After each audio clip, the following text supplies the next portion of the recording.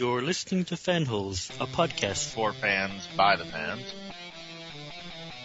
Secret Brothers. I have clinical. You guys are like wasting my time right now. Hey baby, what's going on? This is my microphone voice. Where do you buy those at? I need one.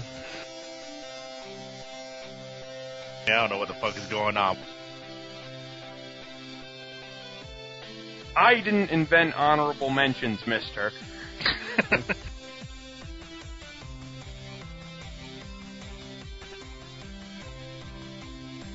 I have a headset. It looks way cool. You should all be jealous. We are. I'm with Mike on that one. I'm a woman! It is our show. It's called Fanholes, not, what you guys want. We do a podcast? What the fuck? It's a miracle we finally got this dinky podcast of yours stabilized. You were the idiot who wouldn't listen to Fanholes, the pop culture podcast made for the fans by the fans. Silence! There is much to do. We will listen to other podcasts. We will suck them dry. We will build a podcast 100 times more powerful than Fanholes. And I will rule the galaxy! Who will rule the galaxy? Me! It is my destiny! We shall see, Galvatron. We shall see.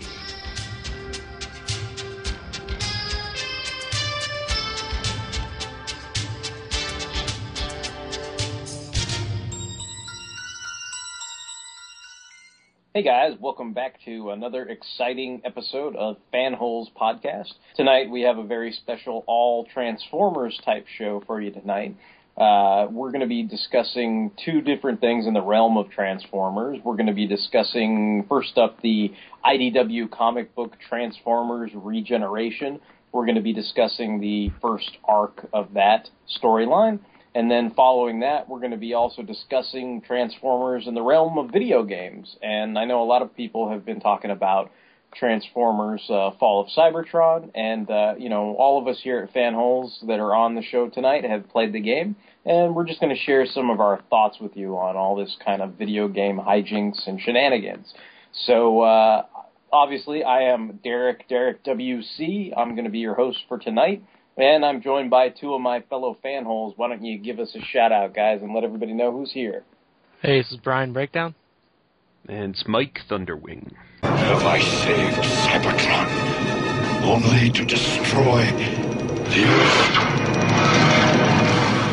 Earth? Cool. So we're basically talking about IDW's Transformers Regeneration. Now, the basic gist of this comic book is there was a big poll about, basically the original Marvel Comics G1, Generation 1 continuity ended with Transformers issue number 80. I guess they went on to Generation 2 or whatever, but I guess the idea is they're ignoring Generation 2 and they're supposed to be continuing on. So there was a free comic book day in May of 2012, and they had an 80.5 issue.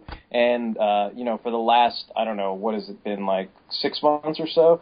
They've been doing 81, and this first arc ends with issue 85.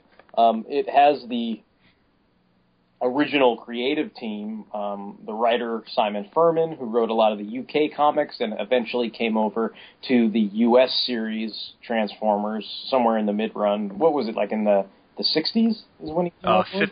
56. 56. Okay. So he came on board like 56 or so. And then, the final, I guess, I'd say like the final 10 issues, with the exception of a couple issues by Jeff Sr., were drawn by Andrew Wildman.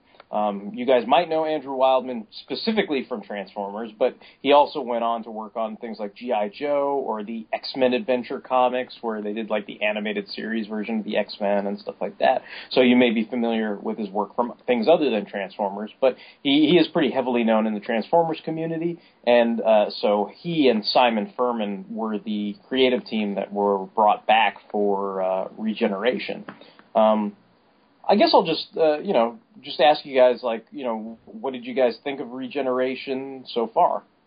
Well, I guess, I guess it's not, like, I'm trying to find a polite way to say this, but, like, I guess the best way to say it is yeah, I was going to say, it's not exactly what I was expecting, but, yeah, and it does have kind of that whiff of, I guess I have to say it, hackishness to it, but, like, I'm very forgiving of Simon Furman, so, like, I'm kind of, and being that we have two, like, really good other Transformers comics at the, like, moment, I'm kind of, like, very forgiving of this book. Do you want to expand a little bit on what you mean by, like, hackishness? Just in case people listening aren't clear what specifically you might be referring to or anything.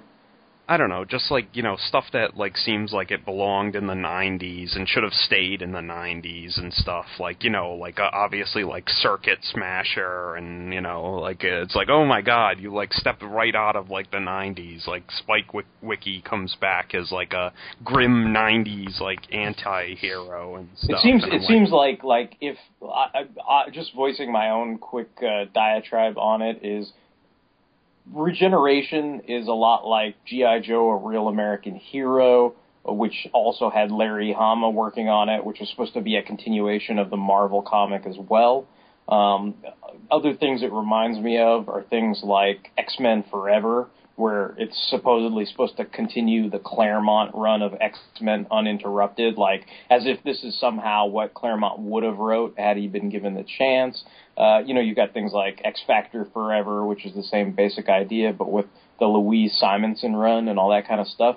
I think all these series, like, fail, because, like, they attempt to do something in the sense that they're attempting to recapture something that was from long ago and create some kind of continuation to it. But to me, it never feels like I feel like I'm promised a continuation, but what it actually is an all-new story set, like, 40 years in the fucking future. And I'm just kind of like, I'm exaggerating, but in this case, in Regeneration's case, I guess, it goes from issue 80 to issue 80.5, and it's all of a sudden it's 21 years later.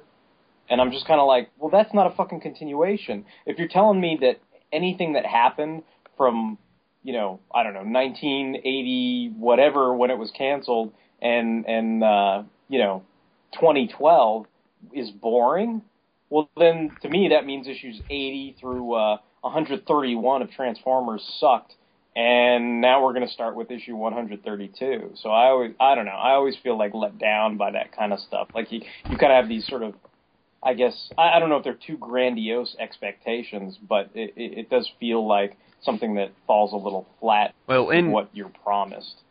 In defense of that, like, some, like, and I agree with this to an extent, but some, like, I bet, like, some people just don't want to write, like, a period, like, piece or anything, and, like, if it continued right after 80, it would have been the actual year would have been 1993. So, like, he would have to, if he really didn't want to touch on any of that, he would have to kept like, the action off Earth, or to avoid, like, any, like, dated references and stuff. Yeah, but Earth is like, decimated. Like, who the fuck cares what year? Yeah, I was going to say, it doesn't. If it's in 1997, the Earth could be decimated. I don't, if it's in 2015, the Earth is decimated. It's not like they're going to be like, oh, dude, it looks like Witwicky's on his cell phone in the middle of the fucking Mad Max Thunderdome. I was going to say, yeah, like, but it doesn't matter. Yeah, like, even I don't know. Like yeah. To me, it seems like the reason why you have Witwicky as Circuit Smasher is because they don't have the rights to use Circuit Breaker, because it's a Marvel character. I mean, that's the only reason why he's there changed at all. I don't know. That's my take on it. It's just strictly legal reasons, Yeah. I mean, otherwise he'd be thrown in the Neo Knights, and they'd all be in those big mech battle suits fighting alongside them and stuff too, I would think. You know, like if it was a logical continuation of issue 80. Do you know what I mean? And like, yeah. I don't know, like from my perspective, and you guys can interrupt me if you want to and talk more about it, but, you know, I always kind of thought, like, at least in terms of G.I. Joe and Transformers, as much as they want to deny it, and as much as, you know, you enjoy certain runs where they get away from the standard element of Hasbro inflicting, like, toys on the storylines, to me that was always a part of it. So, like, I mean, I know this will sound like a total fanboy lame thing, but it's like, what if you started with issue 80 and by issue 100, you know, Prime and Megatron were like Alligator Megatron and, you know, Bat Prime or whatever from that KB 2-pack or whatever it is. Like, I don't know. You know, to me it's like, I kind of was trying to think of, like, you know, if you actually looked at, like, what would have Hasbro inflicted on them if they had proceeded with the comic book, or what wouldn't they have? I don't know, just things like that where you could have tackled other, you know, other things besides, I guess. To me, it just seems kind of far-fetched that, like, the Transformers, or I guess the Autobots, didn't know anything was going on Earth for 21 years. They just left, and, you know, okay, it's devastated, but it's like, what, they didn't know about it? Like, I don't know. Like, to me, it's like, if the Decepticons are so powerful, they could have left for, like, a week, and the Earth would have been devastated.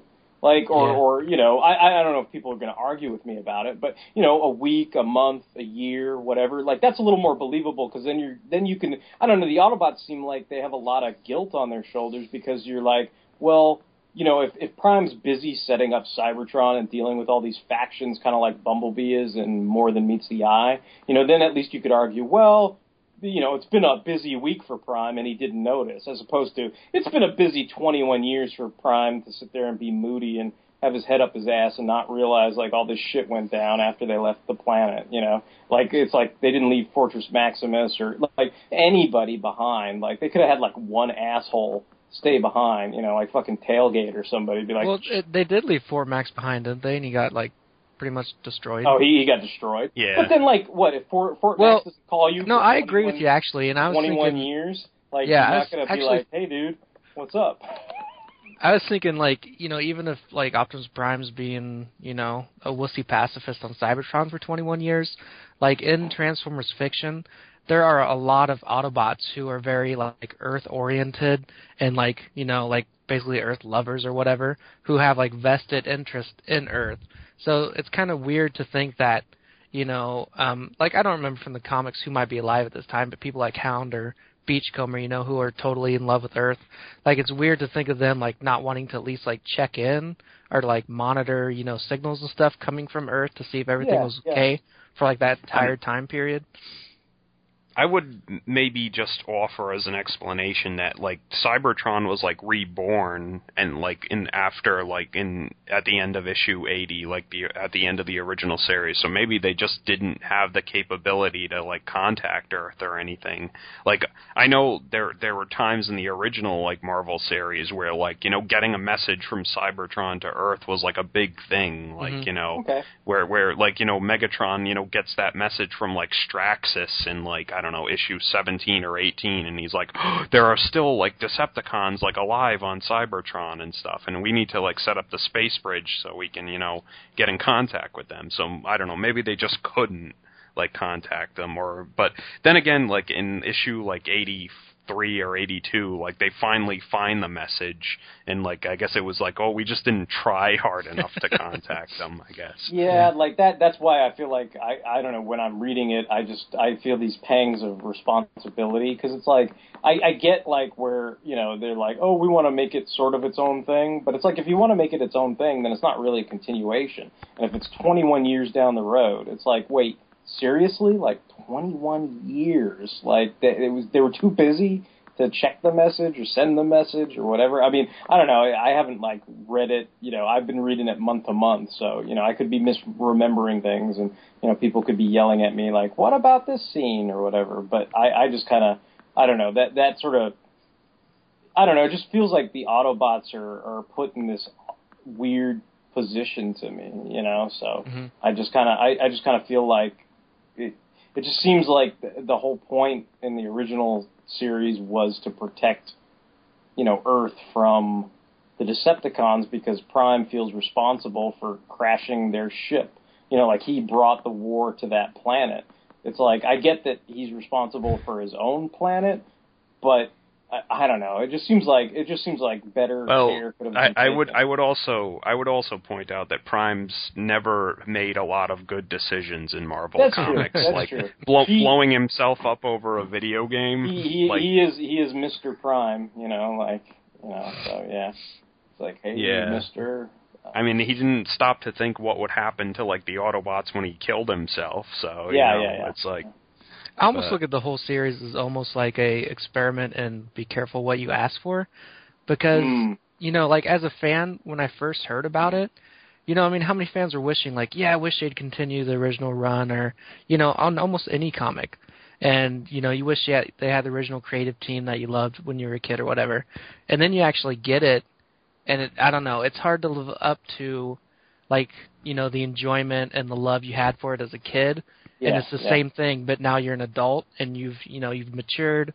Your reading interests have changed, writing styles have changed. All this stuff has changed, and I don't know. I guess it's hard for essentially a comic from the 90s being printed today. It's hard for that to compete with a comic from the 90s when I was a kid that I was reading at the time.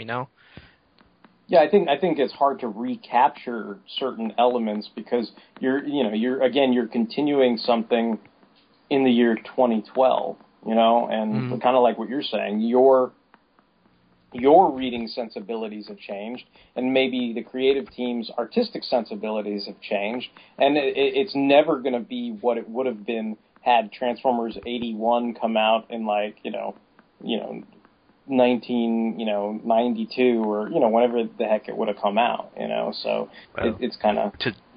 I know we're really down on this, but I'd like to flip it a little and say a couple positive things. But I find it really, really refreshing and pure and honest that Megatron is an absolute evil, insane scumbag, with no redeeming qualities. It seems like all too often in more current portrayals of Megatron, it's always he was it's always him and Optimus were friends once, and he had a sympathetic background, and and stuff, but not this Megatron. This Megatron is a total scumbag, and I found even when he has the huge zombie army, and I'm man, you resurrected and lobotomized all your troops and stuff, and he's just kind of reveling in it. He's kind of I should have lobotomized all of you years ago. That kind of reminded me of Beast Machine's Megatron for some reason. That this was his manner of inflicting perfection on his army. Do you know what I mean? It's he's no questioning me, just complete obedience. This is awesome, Yeah. But I found that really very fresh and honest, and that was one of the things that really pulled me back into the 80s about we were saying it didn't feel like it, but some elements do, and that is definitely one of the elements that does, a totally unapologetic villain. Well, I think it's interesting because I think when we talked about Last Stand of the Wreckers, I think I played devil's advocate for Deathsaurus or whatever, that he was, calling out Megatron for all those... You mean Overlord? Oh, Overlord, sorry, my bad. Overlord was calling out Megatron, all those years, and he never showed up and everything. But, in this case, I think it's kind of flipped a little bit. Megatron's calling out Prime and all these other guys for 21 years, and then they finally show up or whatever. I mean, I guess once it gets into it, in terms of positives, I've always liked Andy Wildman's art. So, I don't think I care too much whether it was, from, 1989 or whether it's from, 2012 or whatever. I think it's fun to see him, tackle Transformers again, draw them. I always appreciated that. I think, to me, he always seemed to give them a more human sensibility. I like that. I know some people might be critical of this, and it's they're fucking robots. But I always kind of liked that. Teeth would fly out of people's, the mouths spittle and the everywhere. spittle Yes. and all that. Yeah. I kind of dug it because I just felt like it was a way of it was a subtle way of humanizing characters that certain writers, Shane McCarthy, cannot get, that you can personify these people and have them be characters that people actually care about and have arcs and sensibilities. You don't have to have 200 human dudes running around in army fatigue. Oh, you mean Mike Costa? Oh, okay. Well, He was the one. I think he's the one you're describing. Okay. But yeah, not that Shane McCarthy was that much better, but still. I don't know. It just seemed like those that run of comics, whether it was Shane McCarthy or Mike Costa, like it just seemed like the excuse was always, well, it seemed like they'd made excuses for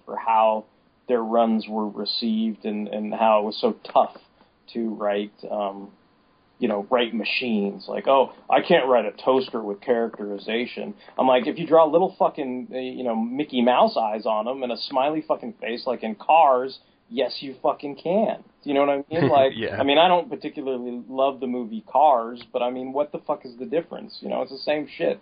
They're personified, little kids like them, the parents that go to watch it with the kids go, oh, or whatever. I mean, to me it's no different, but, they try to make it like it's this huge Herculean leap to do that. And in this case, in its defense, as far as like Simon Furman goes, I mean, it's easy to forget what you had. I mean, obviously we have some great comics with like More Than Meets the Eye and stuff like that. So maybe you hold it to a different standard now and you go, oh, Regeneration isn't as good as More Than Meets the Eye, let's say. But you know what? I would rather read 20 issues of Regeneration than read any of that Mike Costa crap. Yeah, it's true. So just to put it in perspective. Yeah. Mm-hmm. It definitely has its charm, no matter the flaws. And I gotta say, I didn't like.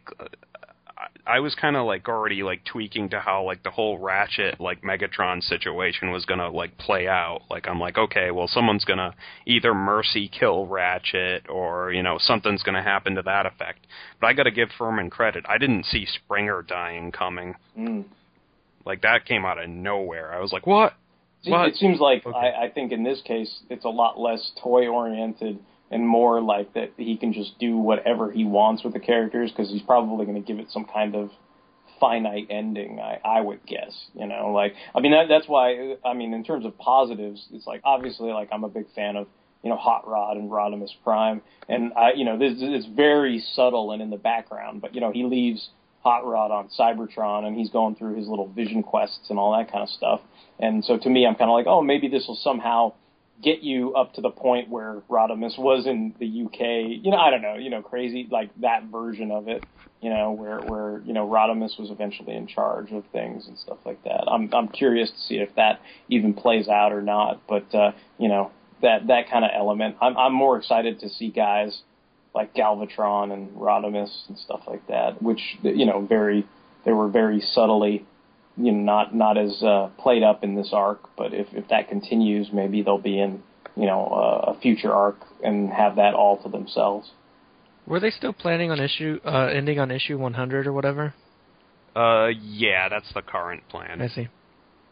I was, another small note, I was also, like, happy that Furman put, like, Kup front and center, because not only is Kup, like, in those last, like, 20 issues of, like, Transformers, not only was Kup, like, a very visible presence and stuff, but, currently in, like, IDW continuity, Kup's, like, off the table, like he's dead or a zombie or something, so it's, like, it's nice to see someone who isn't in the other continuity, like, getting, like, a lot of panel time. So. Yeah, I mean, it's probably like when there's a reason to have Ultimate Comics because Colossus is dead, so you need Ultimate Colossus to, like, fill your desire to see whoever your favorite character is.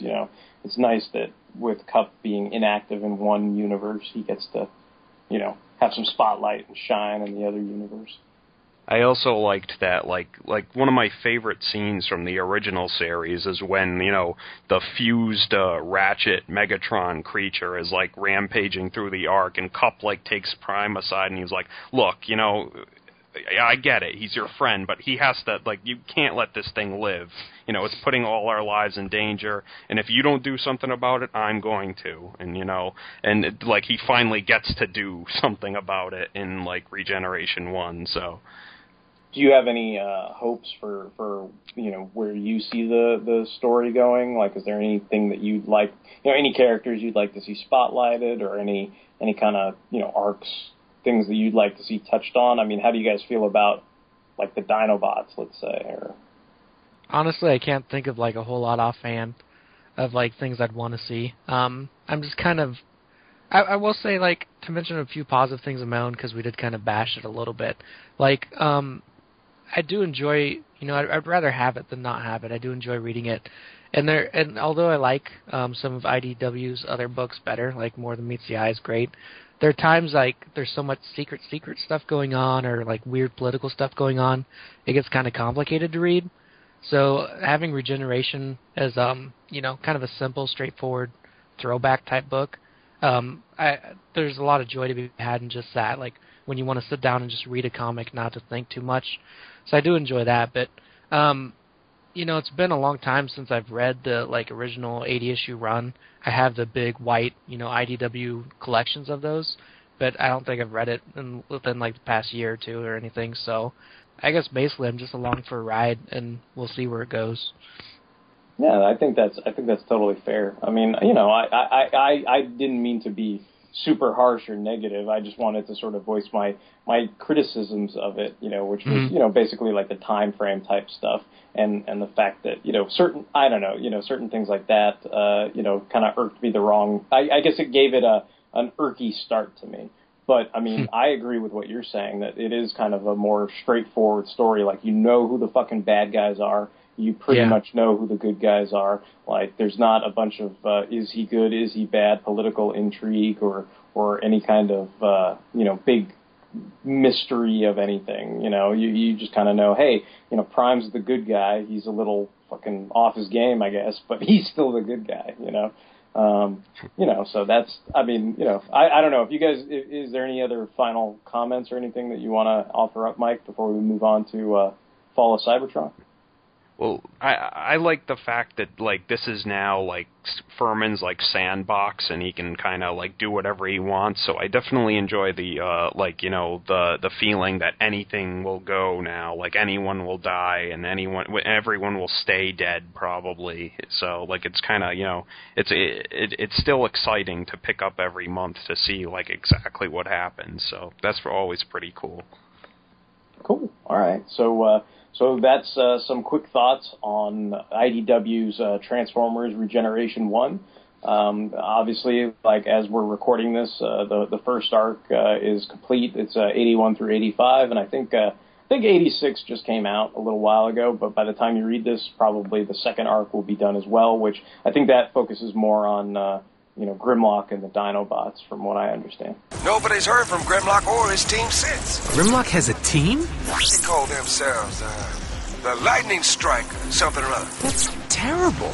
So moving on, I guess we're going to be also discussing Transformers in video games, and Fall of Cybertron is the sequel to, I guess, the smash hit War for Cybertron, and it is by High Moon Studios and Activision, and I think it's a pretty awesome game. I had a great time playing it.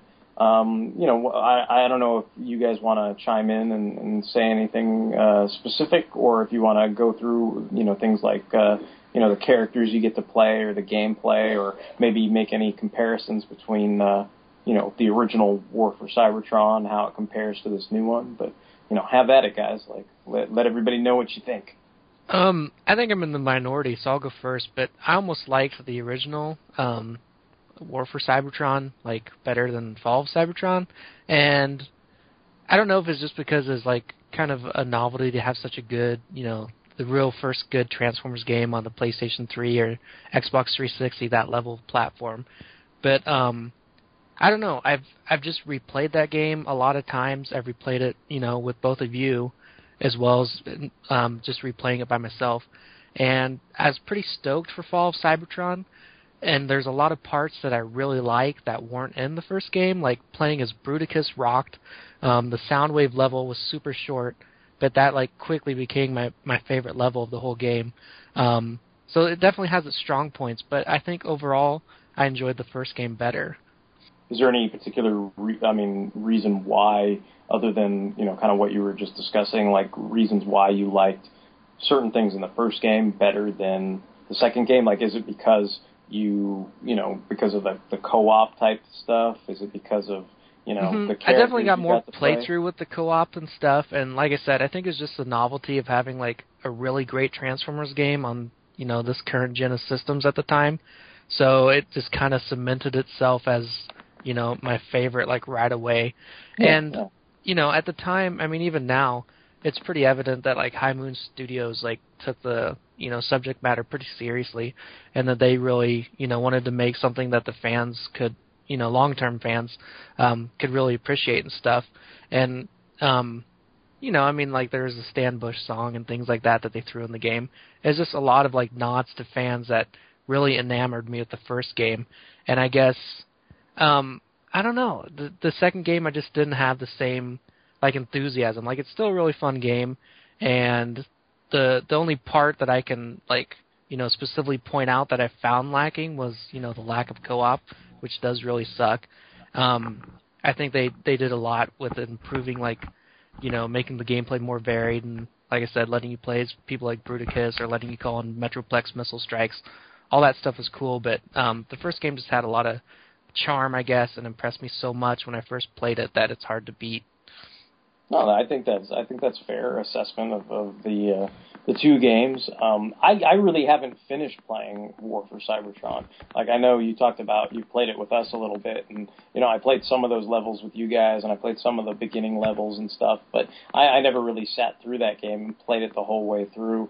I think for me, what I enjoyed the most about this game, and then I guess I played through like Arkham Asylum not too long after, was these games to me felt like a Resident Evil 4 type game. And I guess what I mean by that is it's fun, but it's not like a pain in the ass in the sense that like there's no point in Resident Evil 4 where you accidentally fucking fall off a platform and then you have to go all the way back to the beginning of the level and start over again. It's like you land on when you're on the lake with that boat and there's that monster? But I mean, like all the time. I mean, like when you're jumping across like stupid things, it's like you go on a bridge, you press the X, the guy runs across and leaps. It's never like, whoops, I didn't jump far enough, or I jumped too short, and now I'm falling to my death. When we were playing co-op and I kept falling to my death. Yes, you know what like that kind of stuff. Like I think. Just for me personally, I know gamers like challenges and they like different things like that, but basically my enjoyment level is based on how frustrated or not frustrated I get. And I don't know if it's maybe that I'm just more, I come at it more from some kind of adult standpoint, but for me, Fall of Cybertron was fun because the times I got frustrated, I guess I basically put the game down and maybe came back to it the following morning. And what was interesting about it was, like, the guys I call the Lugnut guys or whatever, I don't know what their official name is, but they all look like the Leapers? Yeah, they all look like Lugnut from Transformers Animated to me. And I'm like, I remember fighting them with Prime, and when, like, all three of them come out in that early level, and for some reason they were all, like, taking my wallet, like they were kicking the shit out of me. And I was like, man, all these Lugnut guys, I hate these fucking guys. Like, why do they keep killing me? They piss me off. I'm a motherfucking Lugnut. And I was all mad, and then I kind of put it away for that night, came back to it the next morning. Somehow, whether it was the way the game loaded or, that I just played it a little more strategically, instead of just kind of ripping through the levels or whatever, it went really easy the second time. But I still had that fear of the Lugnuts, so that when they have the scene with Metroplex, and all the Lugnuts are like ganging up on you, the Leapers, in that hallway, I was like, oh fuck, what am I gonna do now? And it made that scene really cool where his hand smashes through the wall and takes all of them out, and you're like, thank fucking God, because it's like I was frustrated for a reason.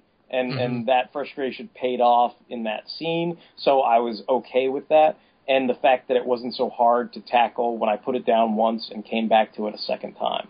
I think for the most part, like that part, and then the part where like I think Cliff Jumper gets like when you're trying to beat the timer before the screen blacks out on you or whatever. I think those two parts were the most frustrating for me, but it was very limited. Like the rest of the game just seemed to, flow like wine, cut like cheese, like whatever you want to call it. Like it wasn't anything that I got really, really frustrated with. There was never a point where I was like, fuck this game, and I'm just not going to play it anymore. And I think if a game ever gets to that point for me personally, that's where I lose a lot of enjoyment with it. And I think from what I played of War of Cybertron, I think there'd be points in it where I would eventually go, you know what, fuck this game. Like it's pissing me off too much. And, for whatever reasons, things that are hard to get past for me because I'm not a super great gamer or whatever.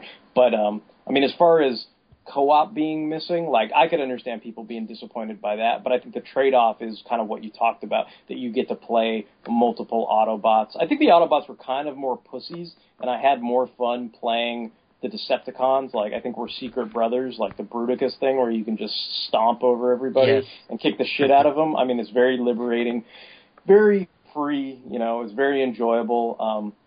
I think my favorite, as evidenced by my little Skype avatar, is playing as Megatron with his fusion cannon. That to me was like, as opposed to like, having to mow down people, I guess what I call like Gears of War style, where you do this spray action gunfire and you don't know if any of the bullets actually hit or what. But the main thing that I think distinguished War of Cybertron Megatron for me between Fall of Cybertron and Megatron is Fall of Cybertron and Megatron felt like Megatron from the comic books, or at least the UK Simon Furman Megatron, where he was definitely fucking up Autobots shit. It's like one fucking fusion cannon blast and the guys are like, yeah! Like, run away! And all that kind of stuff. Whereas, in terms of what I kind of call like the Gears of War, machine gun spray, that's kind of how I felt like Megatron was. He was just another pussy, like the Autobots are in Fall of Cybertron when you play him in War of Cybertron with all the units, depending on what gun you use or who you have or what ammo you have access to, so I never liked feeling like unsuperior, in that sort of environment. It's like if I play Megatron, I want to fucking, it's kind of like, it'd be like if you played Bruticus and then all of a sudden, one dude like takes you out and you're just kind of like, what? I'm fucking Bruticus, dude. Like, like that. It's like, well, you have to be pretty terrible to die when you're Bruticus. Yeah. Like it's just kind of like that kind of thing where you want to. It's enjoyable to me to have that feeling of, I can understand if like you're Vortex and you get taken out maybe once or twice or something like that, but it's like when you're these kind of invincible Decepticon, merciless dudes. Like I always thought it was fun to play as Megatron. Like even, it's like I might run out of ammo with a fusion cannon, but then I'd like turn into the tank and be like blam blam blam blam blam, and just blow the fucking guy away or whatever. Like I enjoyed that part of the game immensely. As far as what I guess you had some kind of concerns or things that you didn't think lived up to the original game, like because that was kind of what you imprinted on first. I would just say, the Autobots are obviously not in that invincible realm. Certainly Optimus Prime is not. Even though he's like I guess the top dog Autobot or whatever, the more invincible feeling you get in that scenario is basically Metroplex, kick this guy's shit, please, and then Metroplex does it for him, and like, smacks the fuck out of Megatron, and all that kind of stuff. So it's like, in that sense, it's a little more diffused, but it's still very, very entertaining to see Metroplex fuck people's shit up. I thought, like, I think a lot of people were really excited about the Dinobots and Grimlock. I don't know that I think maybe I kind of am Secret Brothers in that part of the level with Brian, just because, I was kind of like, oh, you're Grimlock, but then you have to fill up your rage meter to like actually transform. And I think I only posted that on the boards, but I definitely was underwhelmed. For me, it was kind of like it felt like you weren't really playing. You were playing with shackles, or you were restrained. And I think even when I finally transformed into the Tyrannosaurus Rex mode, like, I think it was so limited that I don't think I ever took full advantage of that mode. Like, I didn't bother to learn anything because I wasn't in it for very long. So I don't know if that's just my own shortcomings as a gamer or what. But I just kind of was like, even the T-Rex kind of sucks. Like, all I did was stomp on people, turn back into the normal mode, and start slicing them with my sword or whatever the fuck I was originally doing. And I was just kind of like, okay. Yeah. The thing for me is, like, even just like a decently well-made Transformer game, like the ace up its sleeve is that it's a Transformers game. And there's no other game where you have that type of gameplay, like where you can just, like run down a hallway, do a jump, transform into a jet or a car and take off and, spin around a guy, transform back, shoot him in the back. That's something that's unique to Transformers. And when it came to like Grimlock, it almost felt like they took that ability away. Like you were able to punished or something. Yeah, it was weird. It made it not a Transformer game during those moments, and I didn't dig it as much as like, I know Mike really liked the Dinobot level, I believe, but yeah, I just kind of felt underwhelmed, I guess. Well, then maybe Mike should go into it, like what, prove us wrong or offer a counter vantage point, like what was awesome about the Dinobot level and what did you like about it? Yeah, screw you guys. I liked it. Well, I guess, I don't know, like, I felt like, I was transforming to T-Rex mode, like, enough. Like, I didn't feel like I know there was the whole rage meter thing, but I always felt like I was filling it up really fast no matter what I did, so, like, I was transforming every couple minutes, so it felt like enough, like, to me. And, like, I really liked that, like, you with Grimlock, with the way you recovered health was, like, you had to hit, like, the Y button, which, like, did, like, a little animation that, like, just murdered the fuck out of whoever you, like, stabbed, and then you got health from that. And, like, once I figured out that when you're in T-Rex mode and you use that, and you can assassinate or, like, eliminate even the bigger enemies like that, like, I kept, like, wanting to see, like, all the different, like, animations and stuff. Like, I don't know if you guys noticed this, but in the last level with Grimlock, if you're the T-Rex and you use, like, the assassinate thing, you can kill a leaper in one hit. Because, he grabs the leaper by the waist, like, in his jaws, throws it up, turns around and impales it on his tail, and then, like, turns and, like flamethrowers them at point-blank range, and I'm like, oh, that's awesome!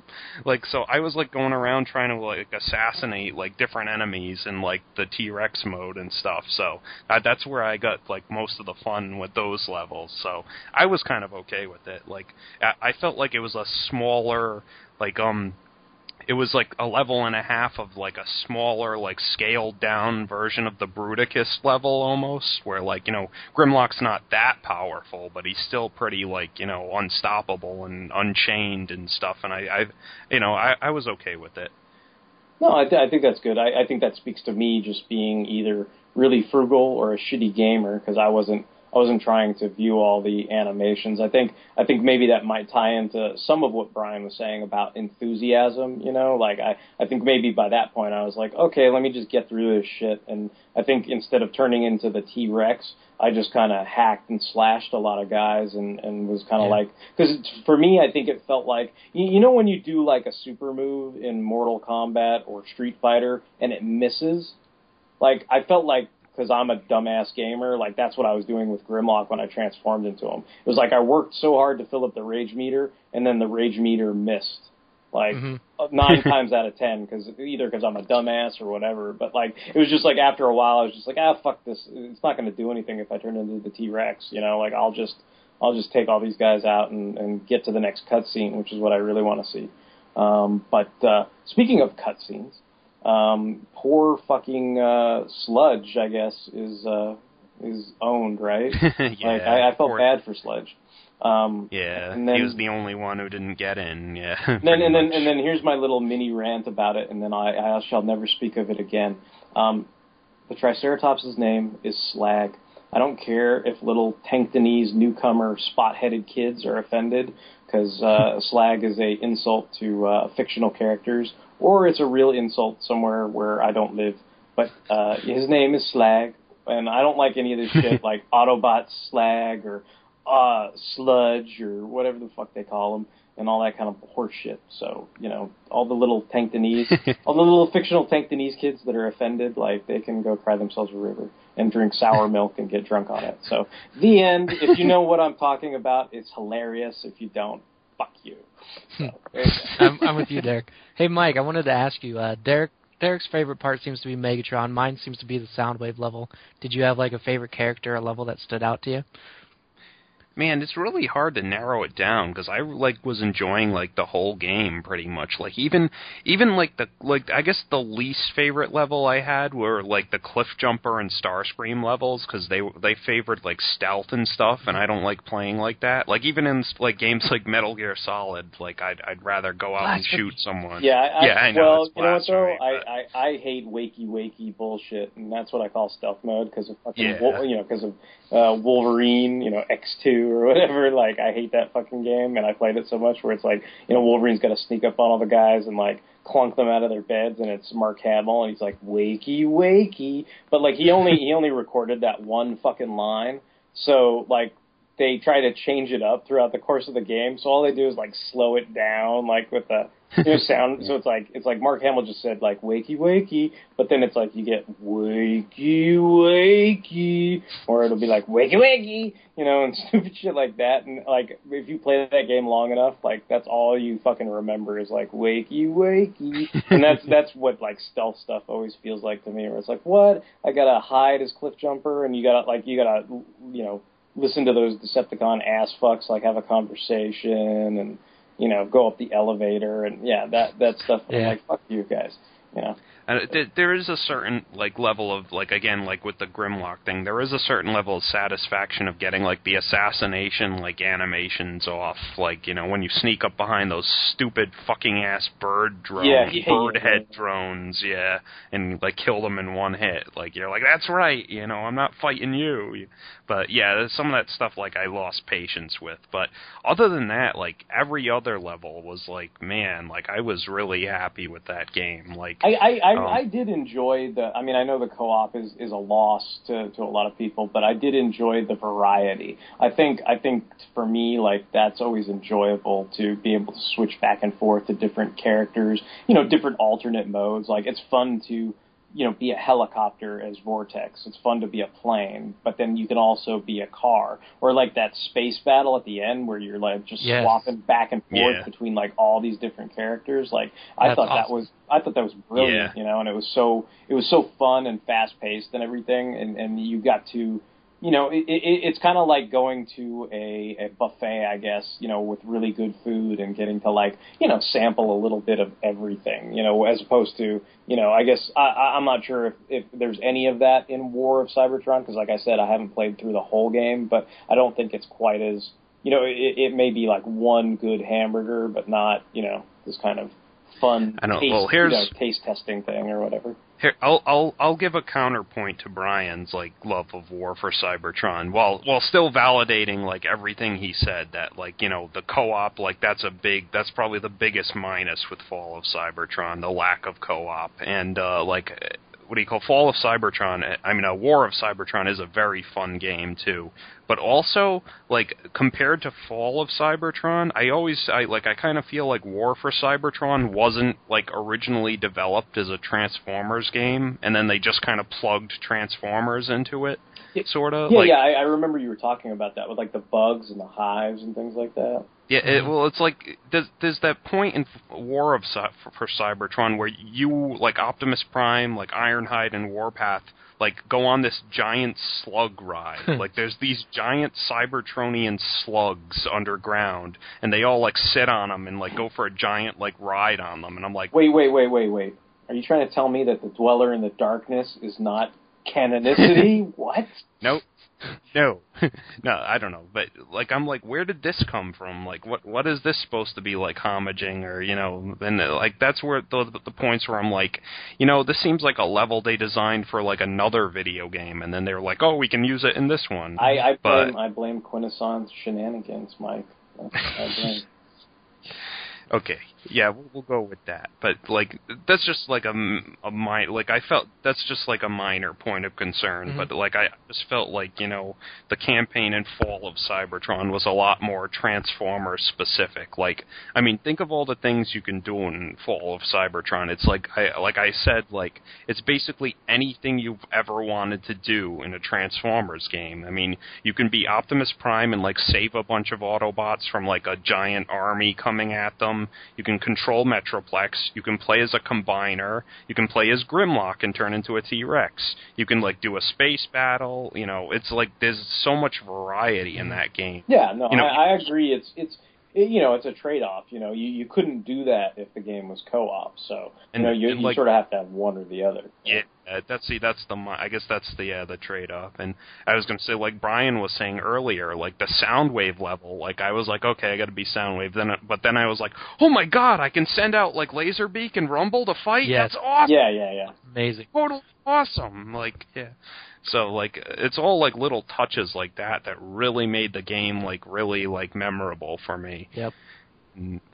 And really like Transformer specific, like even like the playing as Jazz and having to take down Bruticus on your own, like that was like really cool. Yeah. Like, Did you enjoy the first Jazz level?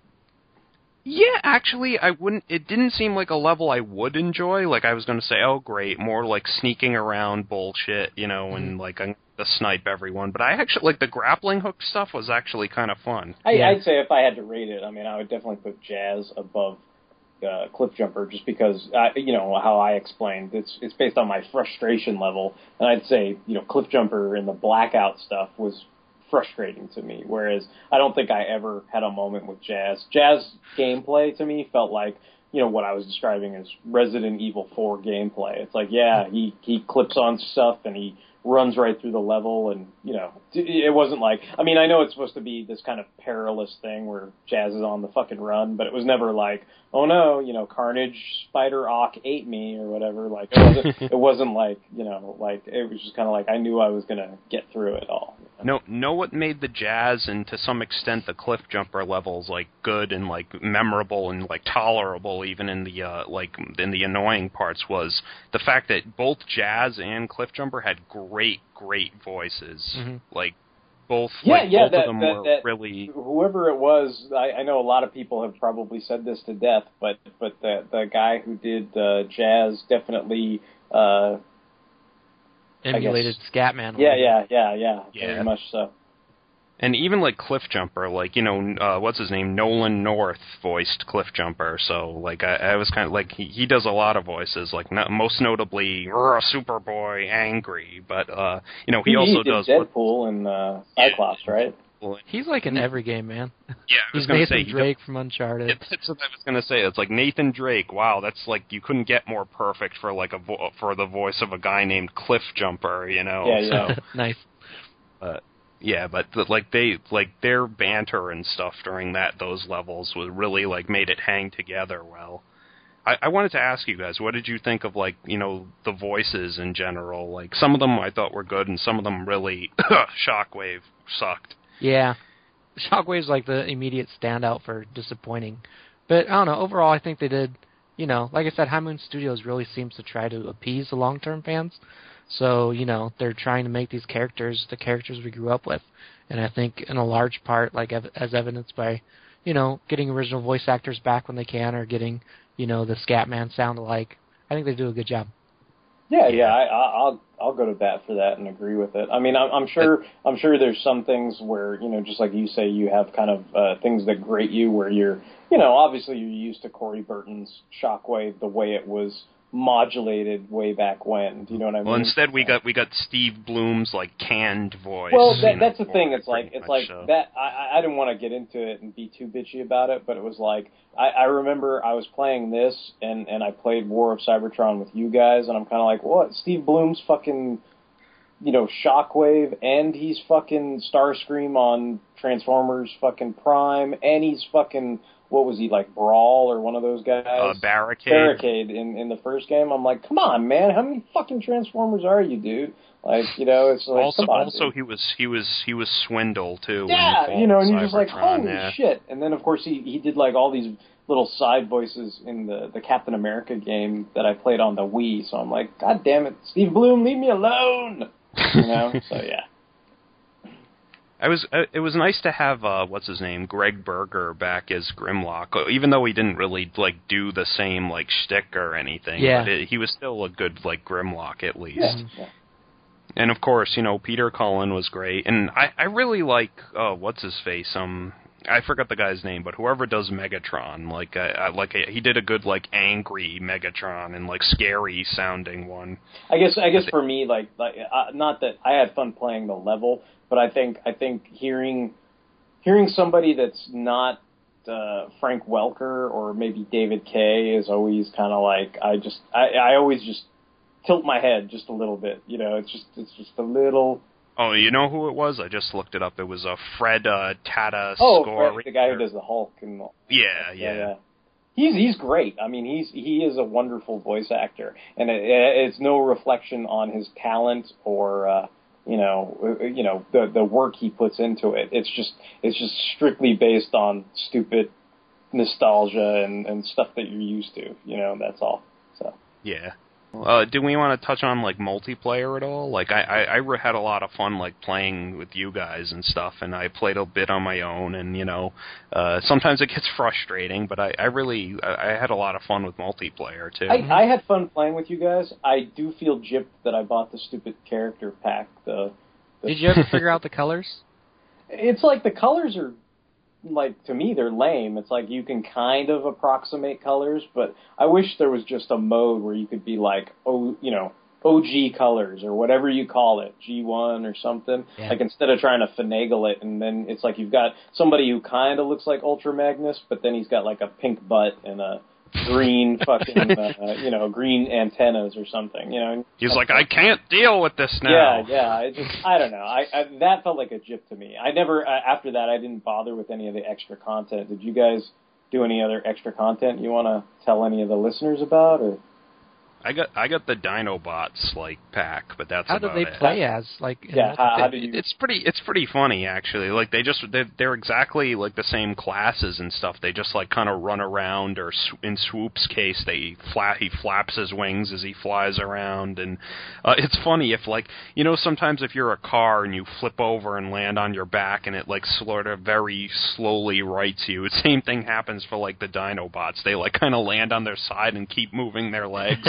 Until like it rights you. Nice. So that's kind of funny when you see like Slag and Snarl fall over on their side and they have to like slowly like right you. So I'm guessing because Sludge got screwed over, he's not part of that pack, right? No, Grimlock was like the soldier or the Titan. Snarl was the leader class, or Swoop was obviously the flyer, and Slag was like the infiltrator, the scout class. Oh, okay. Which seemed kind of weird to me, but whatever. Slag doesn't seem like a kind of like stealth guy. He sneaks around and gets his beryllium baloney on the side, like he knows what's up with that. It was like, oh man, Slag only gets these stupid machine guns. Where's his flamethrower? Yeah. But, I was disappointed a little bit that they seem to play up the fact like you could create your own bot and like really do a lot of customization, and it really doesn't seem that in depth. Like to go along with Derek's color thing. I mean, why can't you just color individual parts? Like how you want. Some of my favorite. It reminds me more like I don't know how to explain it other than in technical terms, but it's like if you change like the hue in Photoshop, it's more like that instead of like specifically, cutting and pasting, and doing specific. Yeah, paint, doesn't this one like force you into colors. like two color schemes? Like you pick one square.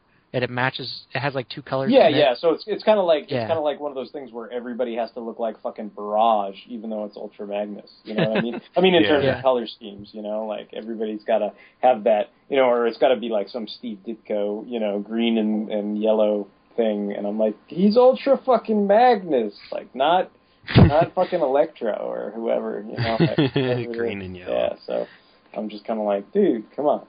But I'm just curious, like, for me, like, I know Mike's praise on the game was that, it gives you everything a Transformers fan could want.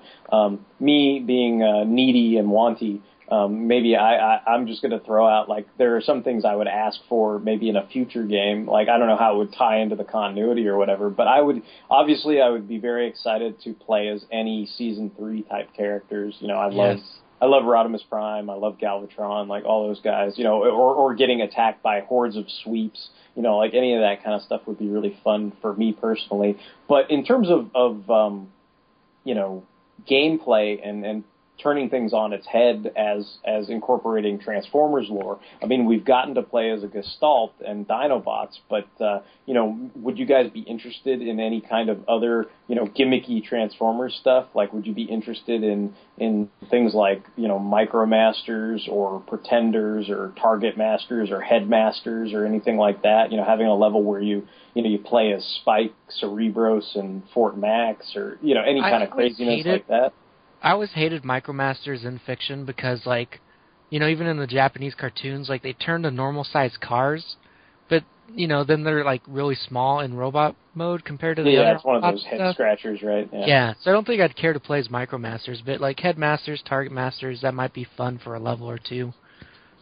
Yeah, as long as they could find some kind of element to it, like, you know.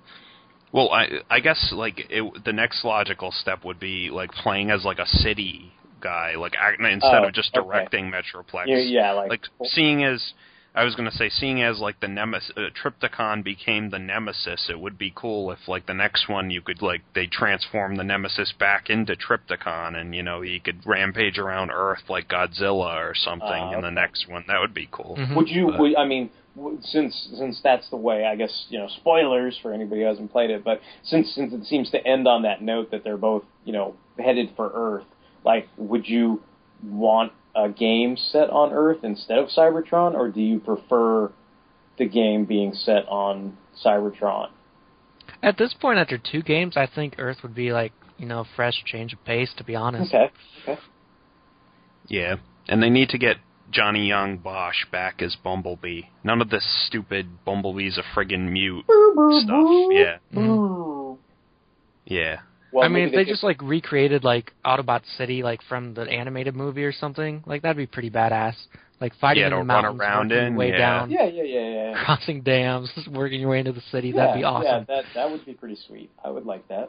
You know, another setting they could do if they went any kind of Headmaster route is they could set it on Nebulos too, you know, and you could have different cityscapes and stuff like that out there, you know. You could, you know, play as that would also be like, or something, you know, things like that. Like they could like, you know, flip it a little and, like, have them land on Nebulos instead, you know, or something like that. That would be a nice, like, weird little twist or something. But I'm just throwing ideas out there because I know there are certain things we have received as fans and gamers or whatever you want to call us, but you know, there are other things that I think would be fun and interesting. You know, that it wouldn't make the you know, that would add additional layers of variety to a newer game besides just, you know, a change in setting or something, you know. I mean, I think I would be a little disappointed if a sequel game came out and it's set on Earth, and instead of Bruticus, you're Superion. Do you know what I mean? I'd be like, well, that's, you know, I would hope that they would try to do something snazzy, you know, something new for the next time, whatever it is, whether it's reintroducing co-op or, you know, whatever the case may be. But overall, I mean, I'd say I probably enjoyed the game a lot more than Brian did. But I enjoyed it. I just think out of the two, the one I'm going to replay again is probably War for Cybertron again. Yeah, I'm more the type of guy. I'm like, I played through it once. I'm awesome. You know, like I beat it. I did it. Yeah, done. Good job, Derek. I'm happy with it. You know. I'm happy that I beat it, and I didn't have to look up any cheat codes in Nintendo Power or get any friends to pass the level for me or whatever. I just, you know. The Leapers never bothered me because they just kind of reminded me of, like, the Hunters in Halo, and I was like, oh, I just gotta, you know, wait for them to charge and then shoot them in the back, you know. I was like, okay, I got this down, you know. I think with both games, it's, like, really awesome to have Transformer games that are so good you can recommend them to non-Transformer fans. Yeah, definitely. I was just reading I got the new Game Informer a couple days ago, and they did their best of the year edition, and their best 50 games of the year, Transformers, Fall of Cybertron got on that, and then they had a list of all their editors and stuff in their top 10 games of the year, and I was counting how many times Transformers showed up, and out of 20 something editors, it showed up maybe 10 times, so that's pretty. Well, good. I mean, I think that speaks to kind of what I was saying, that it's very user friendly. I don't know the best way to put it, but that kind of style of gameplay where it's entertaining, it has cutscenes, it has variety, it has a lot of fun elements to it, but it's not overly frustrating. And I guess some people they're they're gamers, they spend standard retail $60 on it when it comes out, and then they finish it in a day and they're all pissed off or something. But to me, it's I don't have 24 hours to sit around and play a game all day. I don't mean to be an asshole, but I don't, and it's nice to come home and relax for a couple hours and play a few levels, and if I get frustrated, put it down, come back to it. It probably took me a week and a half to finish the game, whereas most hardcore gamers are I beat that shit in 2 hours or whatever. I don't know, whatever they do. But, it's to me, I don't always have that uninterrupted stream of 16 hours in a row to play a game uninterrupted, So for me, I don't particularly love paying. I don't particularly love paying, suggested retail pricing for video games, but, I knew both you guys were going to get it, and I knew we were going to, mess around with it and play it together, at some point, and that's what we did, and, I think for that element of it, it's worth it, to me, so I didn't mind that particular time. If it's Conan or something, I don't mind waiting until it's $10 at GameStop and getting it there, and if I'm frustrated with it, it's it was only $10, so. Mm-hmm. One last thing I should add. Another thing that kind of disappointed me about War for Cybertron. I was at the end of this game, I was oh, thank God! Optimus and Megatron are gonna fight each other. Good. They actually met each other, because in the first game, I don't think they ever cross paths. Yeah. So I was okay, good. I guess what does the first game kind of suffer from prequelitis or something, where they for some reason they can't interact for fear of damaging the time stream or something. Yeah.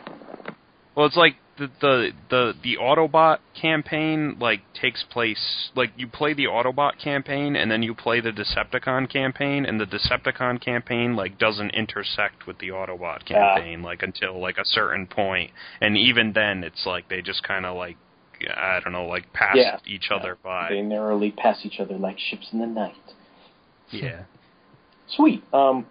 Is there, just before we go into, I guess, our standard awesome thing of the week, is there any final thoughts, final words that either of you guys want to share about this, either Fall for Cybertron or, future video games or War for Cybertron or anything like that?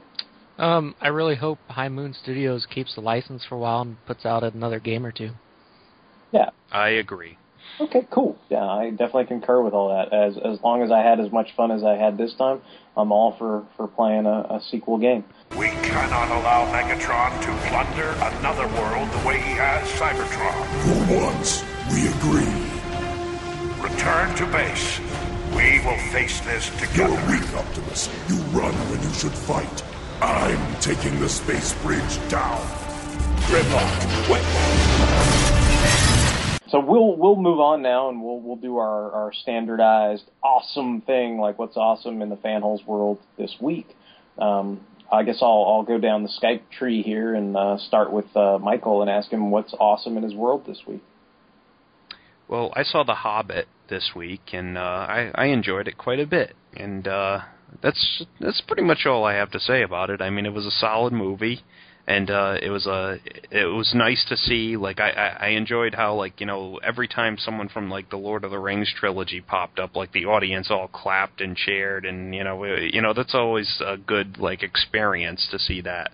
And I've never actually read the book, but I'm kind of interested now. So I thought it was a really great movie. Yeah, I saw it today myself. I thought it was pretty entertaining, and like most of those movies, I mean, it seems like very, very faithful to the original source material and everything, and I think it's pretty entertaining. The only thing I'll say that I thought was funny was I was telling Mike earlier, I think my dad, because we went and saw it together because he really wanted to go watch it, and I told Mike, I think my dad is suffering from Back to the Future 2 syndrome, and Mike's like, what's that mean? And I'm just kind of like, dude, it's like, you watch Back to the Future 2, and if you didn't know, or even if you know it's coming, it comes to the end and it's kind of like, and check us out in a few years for Back to the Future 3. It's like one of those things where you kind of feel like, where's the end of the movie? There is an end, and they have a climax and everything, but it is, you can kind of see, you're like, dude,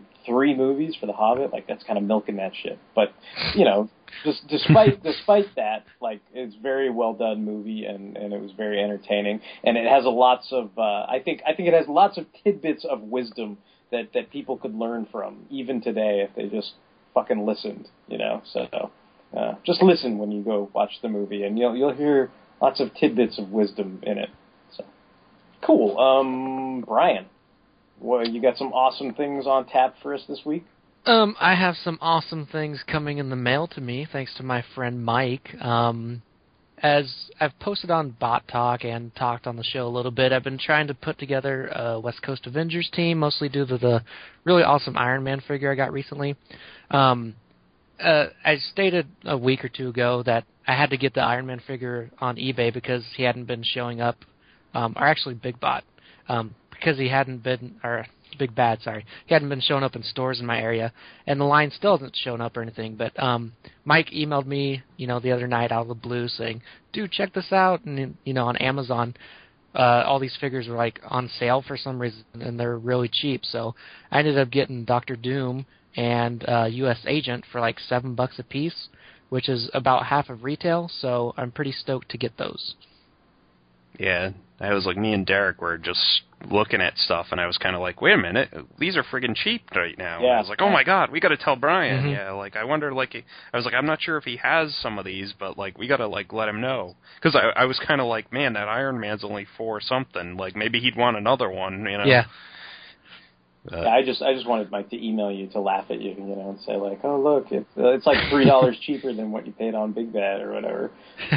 So, but he's like, no, dude, Brian will be excited about Dr. Doom and U.S. Agent and all this other shit. So I was like, yeah, cool, those are pretty much the only 2 figures the other 2 figures I was looking for out of the line besides Iron Man. So pretty much I have them all, and I got them all way cheaper than the store. So pretty sweet. Cool. So now what you do is you take that dog-faced looking Scarlet Witch, and you just have Doom step on her neck or something, and the other guys can be rushing Doom, get your damn hands off her. Honestly, I was thinking about throwing that Guy Gardner you hate so much in there just to piss you off. Have him in the background macking on Scarlet Witch with all the other cool figures in front. But hey, well, Doom almost married her recently in Children's Crusade, so he could just put another Doom mask on her, just to make it consistent, Mr. and Mrs. Doom, they can have the farmer and wife. It's I can't look at your badly sculpted face, Here, have a Doom mask. Have a Doom face, honey. When I'm not busy assassinating you in the Ultimate Universe or whatever, I'm busy marrying you in the 616. My awesome thing is going to require a little bit of storytelling, but my awesome thing is that I finally got the Twilight Zone. It's 2 box sets that have, the first set is the first season, and then the second box set is season 2 and 3. And this is from the episode with the vacuum on it? I hope so. It's the series from the 80s. So I haven't seen this in 25, 30 years. I probably mentioned it when we talked about Twilight Zone on a previous Halloween podcast, but the only episode that is seared in my young child brain is there was this episode where a guy was eating hordes of Chinese food, and he opens up fortune cookies that tell him the future, and so he opens up a fortune cookie that's you are going to die. And then, like, he keeps eating all this fucking Chinese food. And that's all I remembered as a kid. And then he opened up the fortune cookie, and it's like, you are already dead. You know, and I was just like, as a little kid, I was like, oh my God! Like, fortune cookie told him he's dead! You know, and I was like freaking out. And it turns out that is episode 14C of the first season. And it is called, I think it's called, like, Your Fortune or My Fortune, something like that, something Fortune. And it was funny because I was like, you know what, like, it's not like I've been going in order and watching them. It was just like I only had time to, you know, watch one episode. And so I was like, oh, I want to know which one that is. I think it was called, like, Misfortune or something like that. But anyway, I looked it up on the Wikipedia and knew it was 14C. And so they're all kind of like 15-minute little segments, because I guess the show ran for like an hour, but they did little, you know, like 3 little short stories or something for that hour. And so it was the third segment, and it's Elliot Gould, and he's like this restaurant owner, or no, he's a restaurant review critic, and he's just this big asshole because he writes all these shitty reviews before he even goes to the restaurant.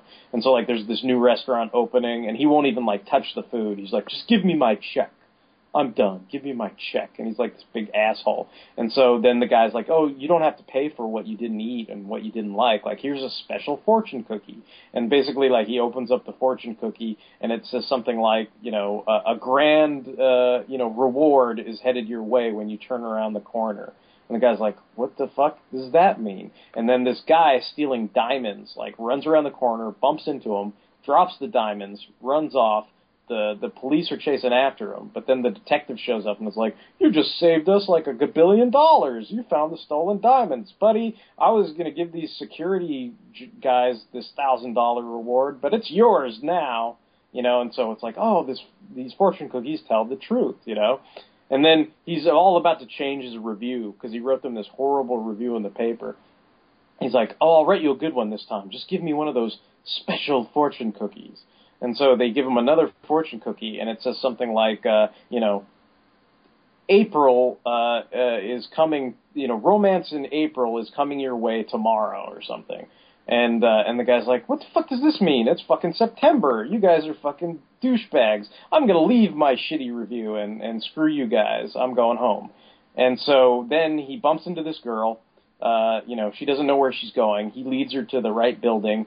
They make a date, and everything's hunky-dory, and he's like, hey, what's your name? She's like, my name is April.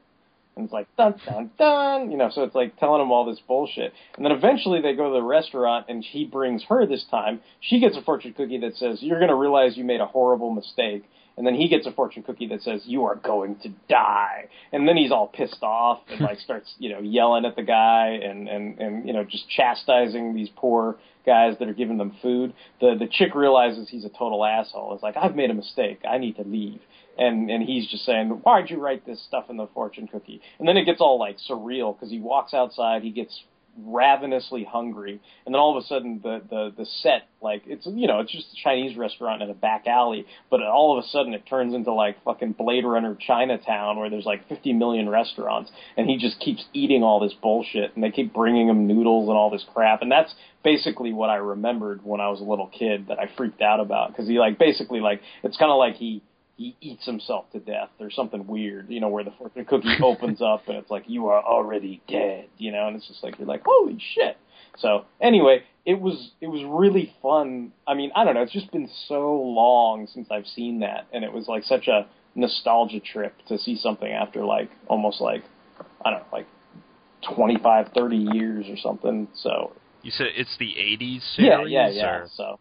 Well, look out for the episode where Garrick from Deep Space Nine is President Kennedy. Awesome. He's like, for Cardassier. Yeah. So yeah, I know that's a long-winded, awesome thing, but yeah, it was a real big trip to sort of revisit that piece of my past that I thought was kind of long gone. And I guess the series is kind of tough to come by. Like, I had to get the 2 seasons on eBay because I guess it's out of print or whatever, and it was something that I don't think I ever picked it up when it was in the stores, because I think suggested retail was like $60 for a set or something like that. And you know, so anyway, but I just wanted to share that, and I guess if you enjoyed our talk about Transformers, Regeneration 1, or War for Cybertron, or Fall of Cybertron, send us some emails, let us know. If you disagree with some of our opinions, you think we're crazy about, liking, not liking things, or, what kind of, our criticisms or whatever, if you have some alternate viewpoint that you'd like to share or something you think we missed out on, go ahead, send us an email at fanholespodcast@gmail.com. We're always, willing and able to receive some emails. You can send us stuff on Twitter, Facebook. We have a Tumblr page. Woo! So, yeah, we got plenty of stuff. If you want, send us some feedback. Let us know what's going on.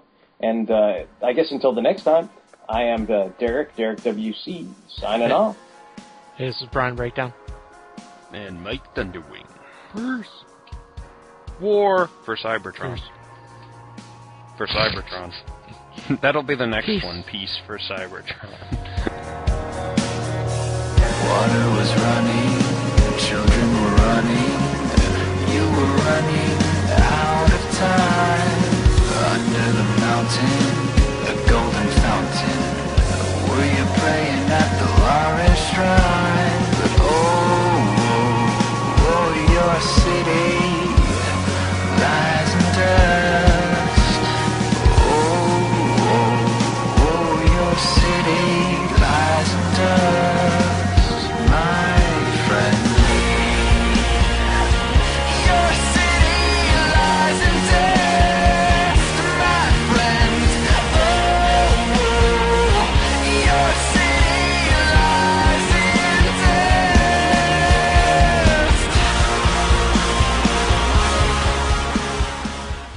So I guess the one I think is lame is a variant, and the figure you got is the normal version, which I actually like better. I think that's the one that came in the box. I'd have to double check because it's one of those big lots of crap that I won. So. Are you keeping him? Yeah. If I somehow end up with a second one due to shenanigans, I'll let you know. I'll just probably end up buying one. But thanks for thinking of me. Derek's gonna get up in the middle of the night and go to the refrigerator or to get something to drink and switch the light on, and Brian's gonna be there in a burglar outfit with it, dressed like the Hamburglar. I'm like, I can see your blonde hair and red popping out of the mask.